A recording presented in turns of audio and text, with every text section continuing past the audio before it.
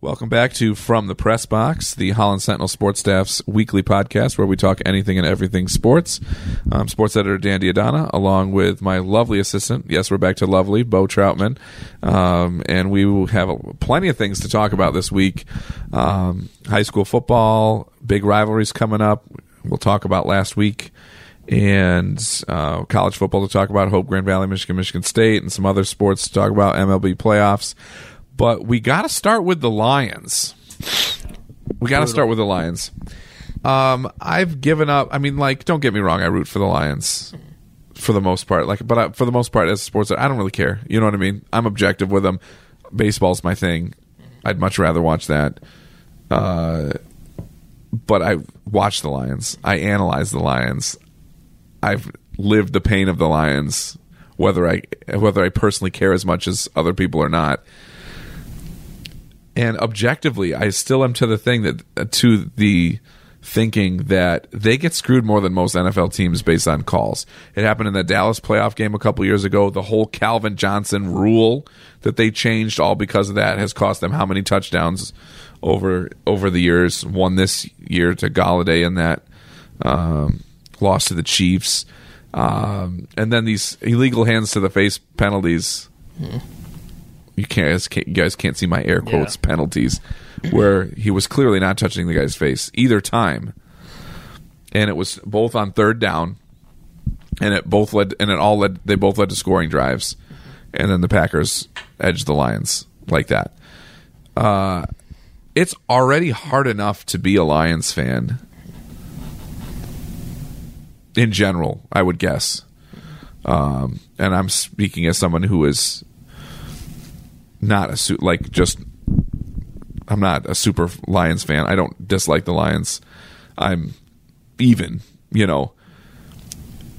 just like I think it's got to be hard to be a Browns fan, obviously. I mean, it's hard enough with the ineptitude over the years, but all these calls at pivotal moments against the Lions the past few years, that's got to be hard to take. So that makes it an extra tough loss for Lions fans. But what do you think? Yeah, I mean, it's tough because it's just more of the same. It's like, yes, they have the two penalties. Yeah, they led to scoring drives that severely impacted the game. But at the end of the day, they kicked 5 field goals. Those 5 times they couldn't score a touchdown. TJ Hockenson drops that one touchdown, the fade in the end zone. It's like, it's kind of same old Lions. I mean, so it's hard in the sense that, it's just more of the same. Where, like, you could say the refs screwed them or, use that argument. But at the end of the day, the Lions had 5 opportunities in the red zone to put up 7 points, and they didn't.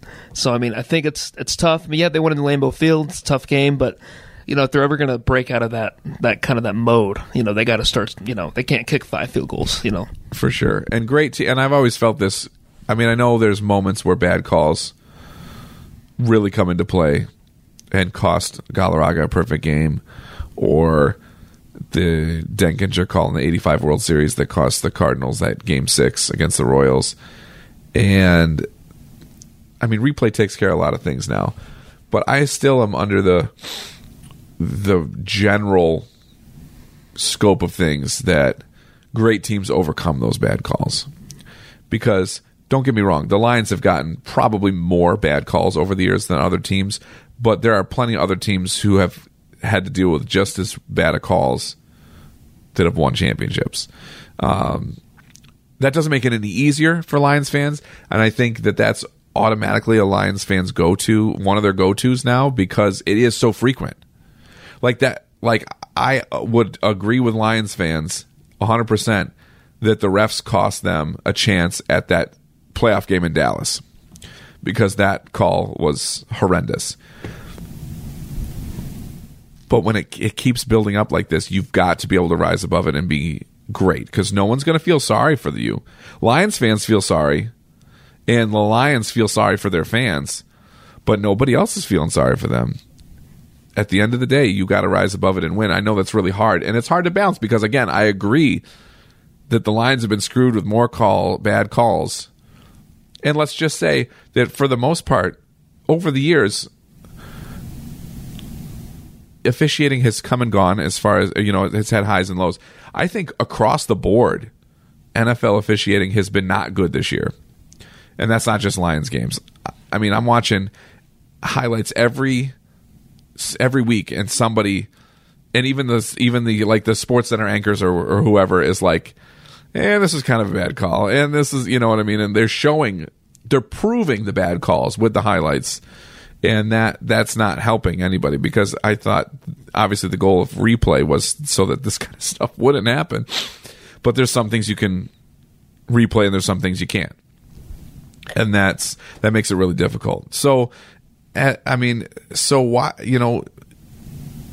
for Lions fans, it's insanely difficult. I feel like it's the cherry on top of a bad situation. It's the officiating. That's because it makes it extra bad. But like you said, 5 field goals, you got to get one of those in, right? I mean, like, you can't ever expect to win a game that you don't score a touchdown. I mean, you just can't. So, but it's still just a mess.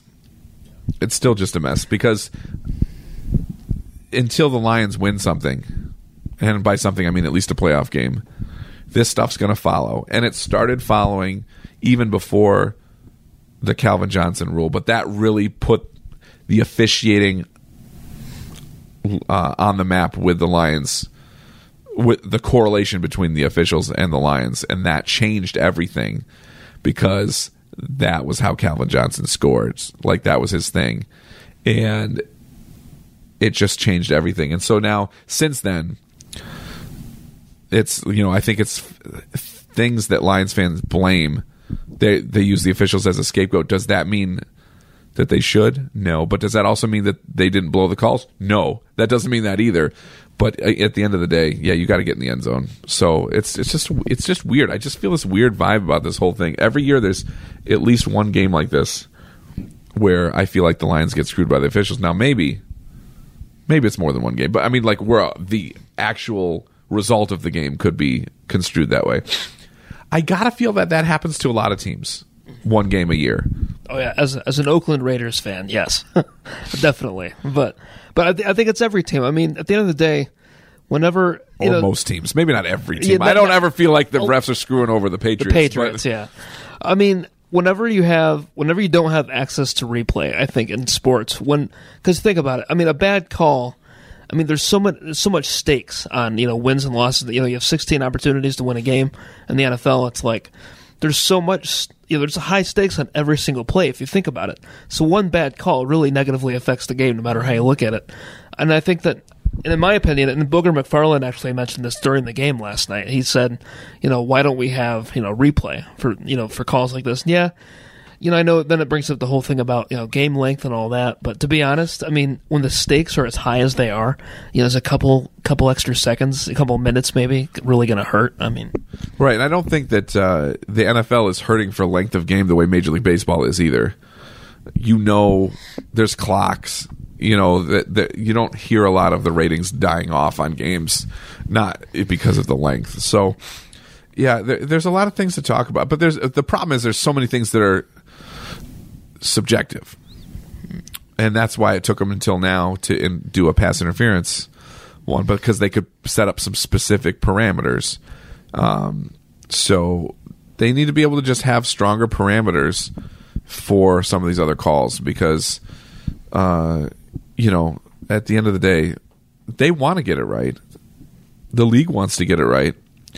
It's just harder. But the more you do replay, like in baseball, the more you do replay, the more you'll notice that way more than you thought the ump was right, which is very encouraging. So maybe that'll happen with the NFL eventually too. They'll be able to look at some more things, or even if it's not something that replay could immediately do, if that could be challengeable. Right. That's really what it is, because there are plenty of times where there's horrendously poor calls of penalties that aren't really a penalty or something like that in a part of the game that doesn't matter. We don't need that. We don't need that lengthened in the game. Yeah, but there should be a specific parameters where you can challenge specific things a little bit more. Yeah, that's a good point, because I was just thinking, like, what if they did, like, the 2 minutes before, the end of every quarter or something? It's really those critical moments that you remember. Like, there was the Saints game, the pass interference last year. Right, in the playoffs. Yeah. Exactly, yeah. Where it's like, I believe that was late in the game. It's like, crucially affected the game. What if it was, 2 minutes before halftime, 2 minutes before the end of the game? Right, if you look at penalties, just the final 2 minutes, if you look at them just like you do scoring plays. Yeah. There can't be that many more penalties in the final 2 minutes. But then it's like, then it'll bring up, then there'll be the penalty that happens at the 2:30 mark. 30 seconds. But that's when you get a challenge. I mean, maybe they need to open it up to have several more things be challengeable, and then give the coaches one more challenge per game or something like that. I agree with that. Yeah. I mean, I don't want them to be challenging everything that happens all the time.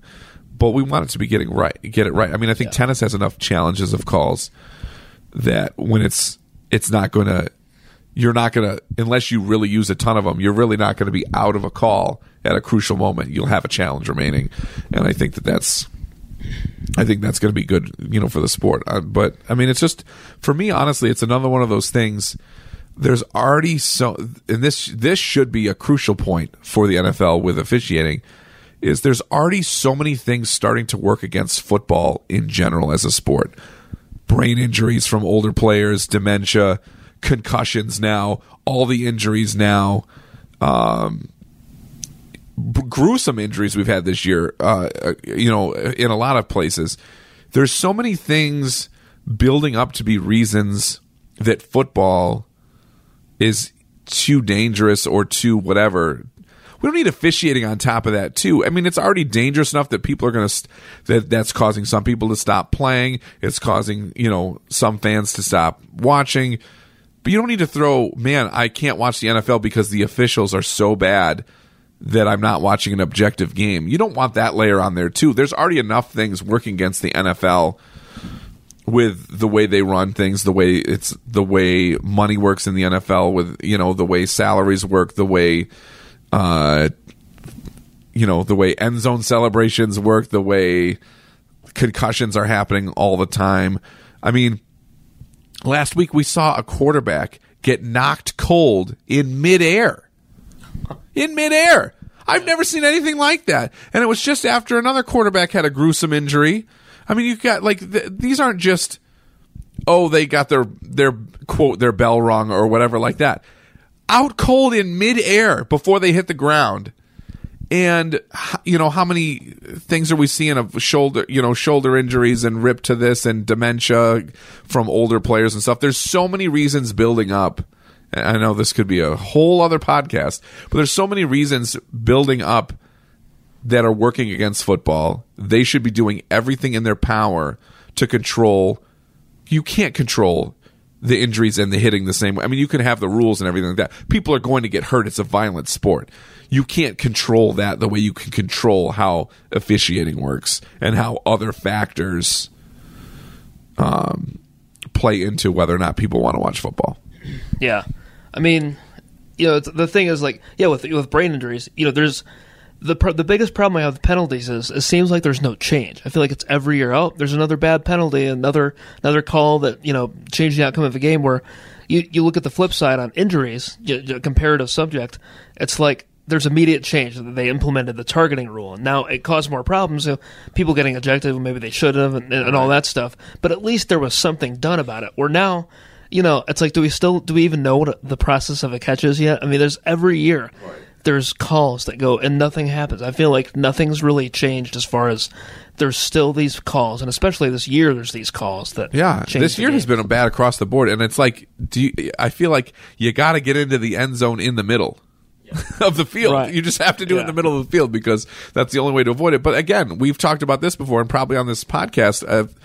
What's the difference between what Calvin Johnson was doing and a running back who stretches the ball across or that touches the line that, quote, breaks the plane, but loses control of the ball once their knee hits or whatever like that? That's a touchdown, but that's not a controlled. You're not in control of the ball there either. Somebody hits the pylon with the ball, it's a touchdown. But how is that different than somebody who comes down with the ball, Right. bobbling it, but then ends up holding the ball when they land on their behind? Right. There's no difference to me, and that always drives me crazy about just the rules in general. Now, that's not necessarily that's not the officials' fault. That's the rules. The rules clearly state that, and clearly is clearly. Yeah, I don't know. Asterisk. Yeah, I don't understand how somebody that comes down bobbling the ball but ends up landing with control of the ball with their feet looking like they're in is not a score when somebody dives across and hits the pylon with the ball flies loose and it's a touchdown. Mm-hmm. That just doesn't make any sense to me. But no. That's that I would say that's just me, but I don't think that's just me. That's just one thing I've always had like a weird anxiety about too. Like, I don't know if anyone else feels this way, but like whenever players like score a touchdown, like like right before they officially, like you see him starting to move his arms stuff, like when they spike the ball, like immediately, that always gives me like a little like, oh, especially when it's a team I like, it's like, it always like makes my heart sink a little bit when they do that spike, and it's like, wait a minute, are you still in the process of the catch? Like I get freaked out by that, because it's like you just said, the running back literally an inch into the end zone. It's like, oh, touchdown, but right, and then they could, by the time they're flat on the ground, the ball could be out of their hands, but it still counts. It still counts, yeah. Yeah, so I'm not saying one's right or the other's wrong, but those two huge factors on how a touchdown is scored don't seem to line up consistently. It needs to be one or the other. Either the running back needs to get all the way across the line with still possession of it, or you got to be a little more lenient on the catches. So, yeah, wow. I think it's one of those things where there's always going to be a tug of war on, what is a possession, what is a touchdown, and it's just always going to be that way, I think, unfortunately. Right. In other sports, they've seemed to take care of those issues, though. Yeah, but the NFL is kind of, people are still watching. Yeah. Right. So, all right. So let's move to let's look at. Actually, let's stick. Let's go around the other stuff first, and then we'll talk about last week's high school games, and then go immediately into this week in our picks. So, sticking with football though, let's jump. We'll go in kind of like reverse order here. Let's talk about Michigan State. There's not much to talk about with Michigan State. No. What I've really learned about that game though is not. Yes, Michigan State's offense is not great, but honestly, the takeaway I've come away with now is that Wisconsin's legit. Oh, yeah. And they've manhandled Michigan and Michigan State. Tough to do. Yeah. I don't know what else to say. Yeah. No, I think the biggest thing is Wisconsin is they're for real. I mean, they're going to be a problem. And that Ohio State-Wisconsin game coming up, too, that could decide the future of the Big Ten this season, because those are two monster teams. And they might get to go twice. Yeah, and that could be really interesting, yeah. So, and outside the box, if they play twice and each beat each other, and there's not a lot of undefeated teams out there, they theoretically could meet 3 times. If for some reason each of them having the one loss only to probably a top 5-6 team at that point is enough to be a one-loss team in the playoff, they could both be in the playoff. Yeah. It seems kind of far-fetched. Not far-fetched, but there's a lot of things that need to happen for that to happen. Right. But it's not out of the realm of possibilities that they play each other 3 times. Yeah. That's crazy. It kind of reminds me of that situation in 2006 where Ohio State beat Michigan in that crazy game, Troy Smith versus Chad Henne, and people were like, oh, but they'll put him in the championship, rematch, and they wouldn't go for it. But if they had the 4-team playoff, they both would have been in the 4-team playoff, and it could have. And that was before there was a Big Ten championship game either. So those all could have played into it. And that's another thing about the Big Ten championship game that I don't like. Conference championship games. It's very clear that the group that has Michigan, Michigan State, Ohio State, and Penn State as a group is collectively insanely stronger than Wisconsin, Nebraska, Iowa, Minnesota, Illinois. Yeah. Like that. So that's what bothers me. Is the Big Ten championship game is not always the top 2 teams in the Big Ten. No. And that happens in other conferences as well. But it's just not every conference. Some of them do it the other way, where you actually get the best two teams. But it's just so weird. Like that always bothers me about that too. So, but they could. Mm-hmm. Man, imagine if there was the playoff. Oh yeah. Then and they possibly played each other again. Yeah. But man, that really did get erased because Florida put the stank on Ohio State after that. Yeah, oh no, it did. Yeah, because Ohio State was out partying and stuff, and they should have been. Well, I mean, they had all that downtime where Florida, right. Florida. Well, honestly, the Michigan Ohio State game that year was the national championship game. It was. It really was.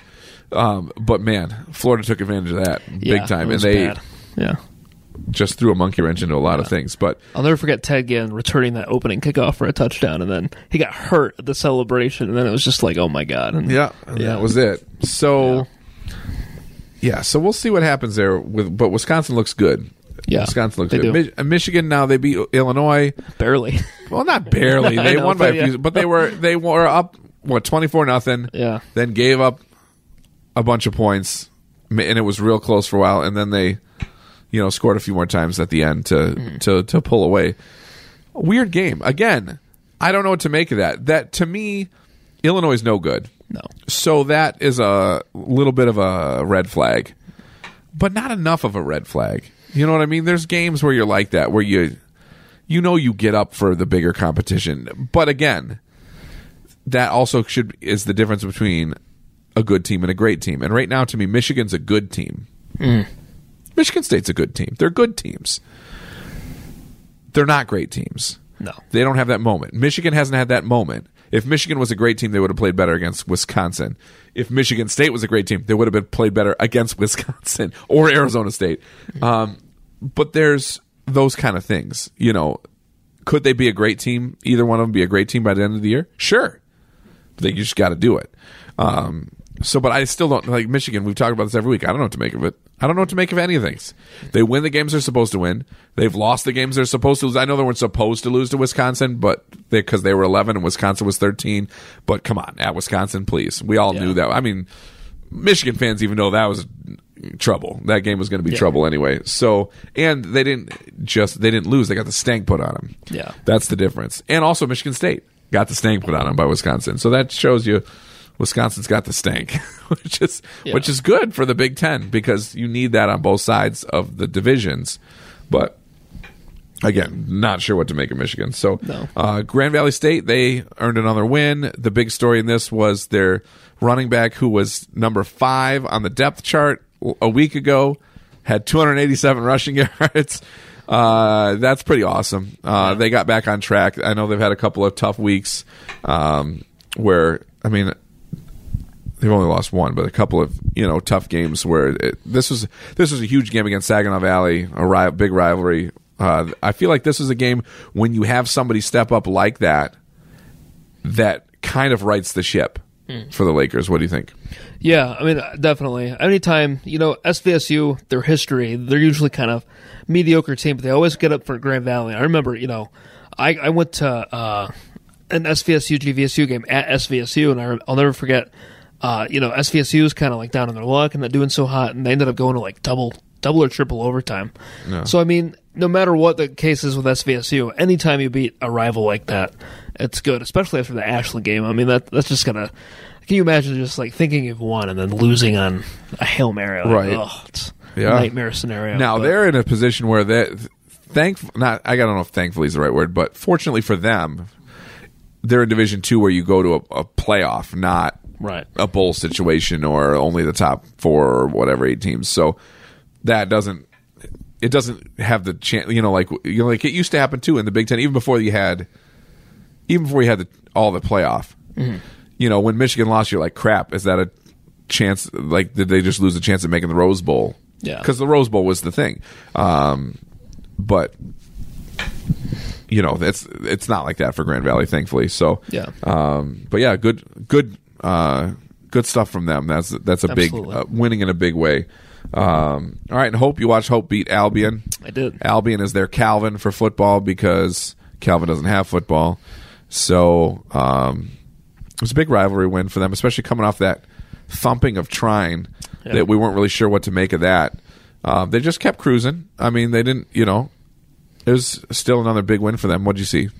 I saw another very good team this week. It's like I wasn't at the Trine game. I was on the road. We had another person covering it. But, after the 51-0 win against a good team, it's like I wanted to see, are they legit? Is this, for real? And Albion wasn't a bad team coming in. But still, anytime you put 50 points on another team, I don't care who it is. I mean, it takes talent to do that. And I think that the fact that now they've shown that they didn't come in and struggle against Albion, that they're kind of starting to right the ship since that Milliken game.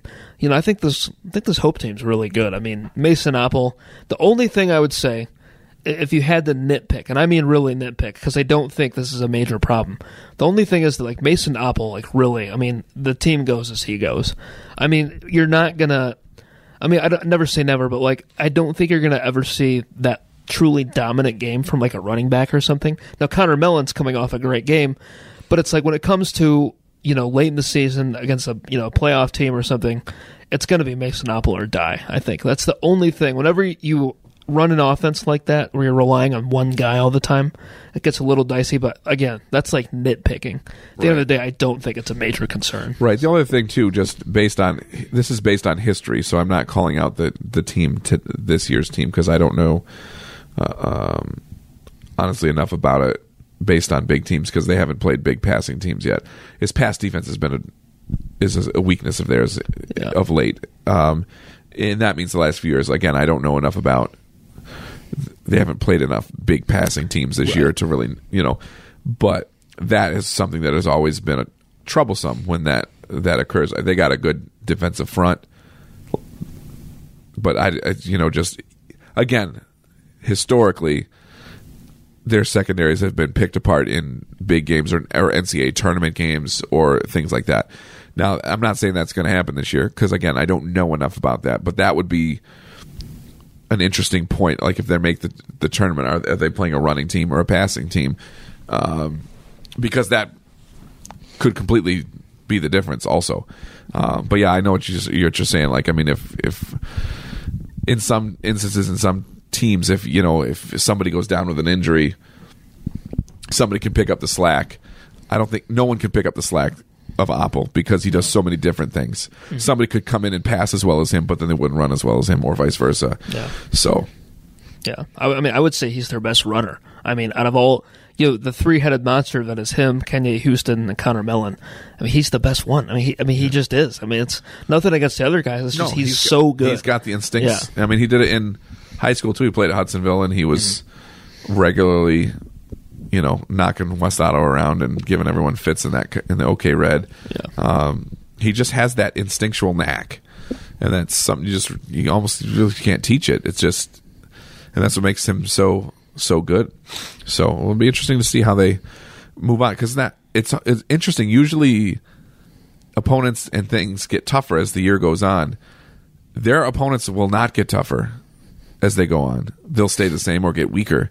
Right. And that's also can be dangerous for a team if you cruise the last few games and then all of a sudden you're in the NCAA tournament against Wisconsin Whitewater or Mount Union and you're like, oh my gosh, it's been 8 weeks since we played a good team, Right. So that's just something to look out for. I don't know. I'm not saying that's going to affect anything, but it could be something that comes into play. No, and it's something that I think Mason Apple, when I talked to him before the season, he was kind of worried about. It's he said, I think the exact quote was we've won some games, but what have we won really? I mean, it's they have good records in the regular season and stuff. When it comes down to the playoff games, they haven't had a ton of success. So, but I don't know. I wasn't here last year, the year before that. It's but I think that from what I've seen, this is the best version of the Hope football team with the starters that they've had the past couple of years. Definitely. Yeah, and it's been different both times. They've had a year where Trine manhandled them because they just manhandled the defense. Then there's been years where Trine or somebody else there were so good defensively that the offense couldn't get going. Hope had that issue a couple of years ago. So it's they don't have a whole they're not just offensive or defensive based now. Hope is strong all the way around, and I think they were last year as well. But that's going to be interesting to see how this shakes out the rest of the way. All right, so before we get to high school football, we've got some other things to talk about. Interesting with the MLB playoffs right now, the Nationals barely made the wild card, then barely came back to win the wild card. Weird Brewers game where the Brewers seemed to have it, and then that ball went under the right fielder's my poor guy, Josh Hader.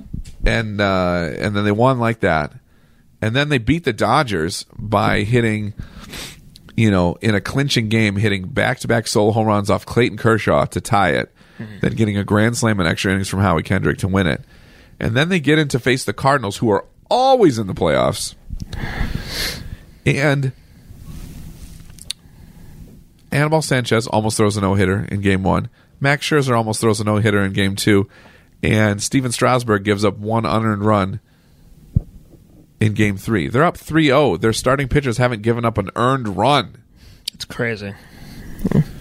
If this is the case, how did they have to fall into the wild card? Like, you know what I mean? Like, it's one of those things that it's just like, but everything clicking at the right time. Yeah. And every time you look up, there's another a former Tiger on there. Ooh, Anibal Sanchez. Great performance. Ooh, Max Scherzer, great performance. You know who their setup guy is? Fernando Rodney. It's crazy. But they're playing fantastic. They're the hot team. There's always a hot team to worry about in one of the leagues, and they're the hot team. So while the American League has been kind of collectively beating each other up, they took the momentum of winning that wild card and ran with it. And it's really interesting to see. Now the Astros and Yankees, as of now, are tied 1-1 as of this taping, and have had some great games. That'll be interesting to see how that turns out too. I still like Houston in that one. The Nationals are up 3-0. I'm not picking against that. That's only happened in the reverse curse here for the Red Sox. So, and the way they're pitching, it's going to be a sweep. Yeah. If the next guy up can do that, otherwise Sanchez will do it. Or Scherzer. There's too many good arms on that team. Yeah, it's ridiculous. So, and they've never won. Mm-hmm. Their franchise has never won. So that adds another interesting layer to it. Now that the Dodgers, who hadn't won since '88, are out. Yeah. So I didn't see that coming at all. The Dodgers. Yeah. No, they just. Yeah, I thought they were going to run over everybody in the National League. Same. I really did. Yeah. That was kind of stunning the way that happened. But that happened against Kershaw in that deciding game. But that's in the deciding game. That means the Dodgers underperformed to get there. So, just interesting. But Nationals Astros series maybe, or Nationals Yankees. It's just interesting. Remember, I called on this podcast for the Astros to win it all, so I got a lot riding on this. My integrity's at stake. Yeah, because it's certainly not there for the football picks. So I'm making up in other ways. So some other stories this week. In today's Sentinel was a story about our Holland boxer, Joseph Sarabi Nelson, who was in the trials. On his way back from losing in the trials, he lost his grandmother. Very emotional story. So check that out, everybody, in the Sentinel. It's so rare. I don't remember us. I don't know if we've ever had an Olympic trials boxing qualifier, and this kid's got the heart of a lion. I mean, he's had to overcome gangs, and poverty and other things. He's a father of two. He's a young kid. He's had so many ups and downs, and a lot of downs, and here he was at the Olympic trials. Very cool to see. Yeah. So everybody check that story out. We got West Ottawa's purple game for volleyball. We had that story previewing it in Sunday's paper and online about Macy Kyers from West Ottawa, who herself is a cancer survivor. Don't really see that often in elite high school athletes. You don't really see cancer happening to them. It's been incredible to watch how she's fought and handled the fight, and is winning the fight, which is very important. So if you haven't heard her story, give that a read. There's a lot there. And then Hamilton volleyball and Holland Christian soccer are all in action. As of this taping, Holland Christian's in the semifinals for soccer. They're ranked number 1, still undefeated. And Hamilton volleyball lost to Byron Center on Tuesday to fall into second place in the OK Green, but bounced back to beat Holland Christian in their rivalry week. And the same thing happened last year. I mean, Hamilton made the quarterfinals. They lost to Byron Center the first time they played, and then beat them the second time. They shared the conference championship. Maybe Byron Center also lost another one, but they won the conference championship the same way. So a loss like that, there's a lot to learn from. They bounced right back and beat Holland Christian pretty handily as far as usually the way that rivalry goes. It was in straight sets. That usually doesn't happen in that rivalry. So, they've still got plenty more. They got to play Byron Center again. There's plenty more volleyball out there with Holland Christian and Zeeland West and, some other good teams around. West Ottawa obviously is in the red, so it's a little bit different. But it's a big year for volleyball, which is, exciting to see. So, all right, let's get to the high school football now. That's a lot. We made people listen to our hot-winded ideas of a lot of other things. So if you were just tuning in to see what our picks are and everything, I apologize. But hopefully you learned some things. So, all right, let's start with a quick recap of last week, week 7. You were at the Zeeland West. We had 3 teams score 64. There's 3 games that our local teams were involved with. There was exactly 64 points scored by somebody. That's really strange. It was weird. Yeah. So you were at one, 64-11. Yeah. 11's weird, too. Yeah. Zeeland West over Holland Christian. I mean, Holland Christian has been real good. I know that they've had 2 quarterbacks be injured now, but Zeeland West is pretty good. Yeah. No, I mean, it was just... it was the first time I'd seen them this season, and they were as advertised. I felt kind of bad for Holland Christian, going there with a backup quarterback. Then the first quarter, Will Heisinga goes down, and Julius Dykhuis is kind of thrown into the mix. Who actually, he played pretty well. I was impressed. He made some good plays, but Zeeland West was just too much. They have so much running power on that team. It's crazy. So it was fun to watch them play. All right, they clinched playoffs as well. They did, which we pretty much knew was a foregone conclusion for them. Zeeland East had a rough start to their game against Byron Center. We all thought that was going to be a pretty good and close game, and they were down 28-7 after the first quarter and 42-7 at half. Obviously, Byron Center's real good. They beat Zeeland West by a point earlier this year, but I did not expect that kind of a dominating performance. It was all in the rain, running touchdowns. I did not expect Zeeland East's defense to give up that many scores. So that was an interesting game. West Ottawa also got 64 points put on them, but they scored 26. It was never a running clock till like the last 2 minutes, so it was never that far out of reach. But West Ottawa moved the ball, scored a few times, but also had 6 turnovers in the rain. That's hard to. I mean, that's you're not going to come back from that. And then Saugatuck also won, which is a big win for them. Yeah. They got to try to upset Lawton. If they upset Lawton and then beat Fenville, they're in the playoffs. I would guess they're in the playoffs. So at 5-4.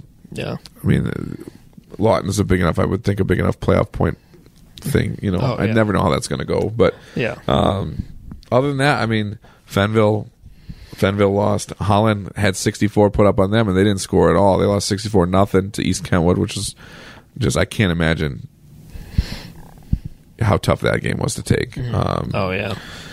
And then Hamilton lost to Unity, much closer game, but still never had any control really in that game. Unity had the control, which was somewhat expected. So yeah, now we got some interesting matchups. It's the start of our week 1 of 2 as far as rivalry week. We got a few rivals. West Ottawa, Grand Haven, that's a rivalry. Holland at Holland Christian, it's a rivalry. Zeeland West at Zeeland East, obviously a rivalry. Hamilton plays Wayland, not so much a rivalry, but yeah. Fenville's at Gobles, and then Lawton's at Saugatuck. Let's get through some of the non-rivalry picks first here. Hamilton at Wayland, Bo. Who you like? I don't know much about Wayland, but I'm going to pick the Hawkeyes in a rebound here. I think that they've kind of had some tough losses. Their offense has been kind of limited in some games, but I'll take the Hawkeyes in a bounce-back performance. All right. Well, I'm speechless. I'm going to pick Hamilton too. I think that this is playing in the OK green is so tough, and they get every team gets beat around enough that I think that this is going to be one of those where Hamilton's going to show that they're actually better than people think, because, or record-wise at least, because they've played so many tough games and played them close. A lot of the games have been close, so we'll see how that goes. But yeah, I like Hamilton in that one. Fenville at Gobles. Not sure what to make of this one at all. Yeah, it's a really mixed game because we all picked Gobles to beat Saugatuck a few weeks ago, and then Saugatuck goes in there and beats the crap out of them. No, that was the other way around. Or was? Yeah. Oh, I thought we all picked Saugatuck to beat Gobles, and Gobles won big. It was? Are you sure? I'm sure. Oh, well, sorry, podcast listeners. I got that mixed up. No, I mean, I really still don't know. But if I'm a betting man, I'm going to pick Gobles. I think Fenville has some pieces, but not the whole pie. So I think I'll go with Gobles. Yeah, me too. I mean, I just don't see it on a road game. Gobles is a tough place to play. They've obviously proved to be really good. They're a playoff team. I think they get it done too. All right, Lawton at Saugatuck. Sorry, Indians. Lawton. I just can't see it. I want to pick Saugatuck so bad in this game because they need it. Yeah, but Lawton has just been manhandling everybody. Yeah, they're really good. I think it's really tough to it's like Indians. So much is at stake for them, but got to go with Lawton, I think. All right, moving up to our other rivalries here. West Ottawa at Grand Haven. This has been a good rivalry over the years. Grand Haven is maybe 3-4, something like that. This is the last chance for one of the last chances for West Ottawa to get a win. Do they get that win, Bo? No. It's just more of the same. It's just more, I think they're going to pass for some yards. I think Jake Zimmerl has some nice plays, but I think it kind of, the buck stops there. I want to pick West Ottawa. I'm not against them by any means. It's just, to get ahead in these picks, I got to pick what I think, and I think Grand Haven's going to get the win. The problem is you're already behind, so right. As I pick all these same picks as you're stuck. Yeah. Wait, never mind. No, just kidding. So I'm going to pick Grand Haven too as well. I mean they beat Kentwood. Kentwood rolled past West Ottawa, rolled past Holland, rolled past a lot of teams. I just it shows you how tough the Red is. Kind of the same thing that's happened to Hamilton is happening to Grand Haven. They're a 3-4 team right now because they've lost to Rockford and Hudsonville, but they beat East Kentwood and they beat a lot of good teams too. So, their defense is better, and that's really what's going to do it. Mm-hmm. All right, Holland at Holland Christian. We're not sure who's playing quarterback for Holland Christian this week. Yeah. What do you think? I think, with the quarterback situation, I think that this would be a popular upset pick, but I'm still going to go with the Maroons. I liked what I saw from Julius Dykhuis, so if he has to play again this week, I think the Maroons will be in good hands. Yeah, I think the bottom line is I hate to agree with you so much, Bo. It just makes me sick to my stomach. But but the bottom line is Holland's defense has had trouble stopping. It's an easy, for the most part. They got a couple of decent players on defense, but all the other opponents are just running or passing away from them, and that's it. And it's as much as Holland's offense has gotten going at times, they've struggled to score. They've moved the ball against great teams. They moved the ball great against Zeeland West, but every time they get in the red zone, there's a dropped pass or a missed third down or a fumble or something. Holland Christian's got too many things going in. A better defense, so I'm picking them. All right, the moment we've all been waiting for: Zeeland West versus Zeeland East at the stadium. Who you got? Zeeland West in a blowout. Wow, in a blowout, he says. I just think that with what happened to Zeeland East last week, and then just looking, me seeing Zeeland West for the first time last week, and knowing what they've accomplished this season, I just don't see how the Chicks get it done against the Ducks. They're so good with Gulker and Eating and all those guys. Petty, it's like, how do you stop that? And I don't think they do in this one. Yeah, I really want to pick the Chicks right now. I really do because sometimes these are the games that are the best, where you kind of count one team out and then they come fighting back like Rocky. And I just don't see. Zeeland East made the semis last year. they had a huge class graduate, obviously, but their defense was so good last year. It was so good. Their defense is not the same. No. They've got some pieces, but to stop, I mean, the Ducks are better than they've been the last couple of years, and to stop that, your defense has got to be up to that level, and I just don't see it. Now, I don't think it's going to be a blowout. Send all your hate letters to Bo Troutman. Sorry. B. Troutman at HollandSentinel.com. That's right. But I just, in a different situation, or I would pick the Chicks, but just Zeeland West has been so efficient, and again, their defense is stronger than Zeeland East's defense as a whole, and that, to me, is what's going to get it done. So I mean, I think they win. I think the Ducks win, like, I don't know, maybe I'll change my pick. By the time we get the picks, I'll change my score pick. But I think they win, something like in the 30s to 21. Something like that, or 24, or whatever it is. But it's just, and weather can't change it. If weather becomes a factor, that also benefits the Ducks, which is not, that's usually the opposite. You hope that would benefit the underdog a little bit. But this rivalry, there's nothing like it. There's nothing like it. They go to class together. They're on the same campus. They eat lunch together. They've played sports together since they were little kids. But for a couple hours, they hate each other. Yeah. Now, what makes the rivalry so awesome, and I think the best football rivalry in West Michigan, is the second the game's over, the hate's gone. But there's too many friendly rivalries that are too friendly, and there's too many rivalries that are too vicious. It has the perfect balance. Yeah. They want those bragging rights. They don't want to be the ones that loses and has to hear about it every day in class for a whole year, right, or whatever.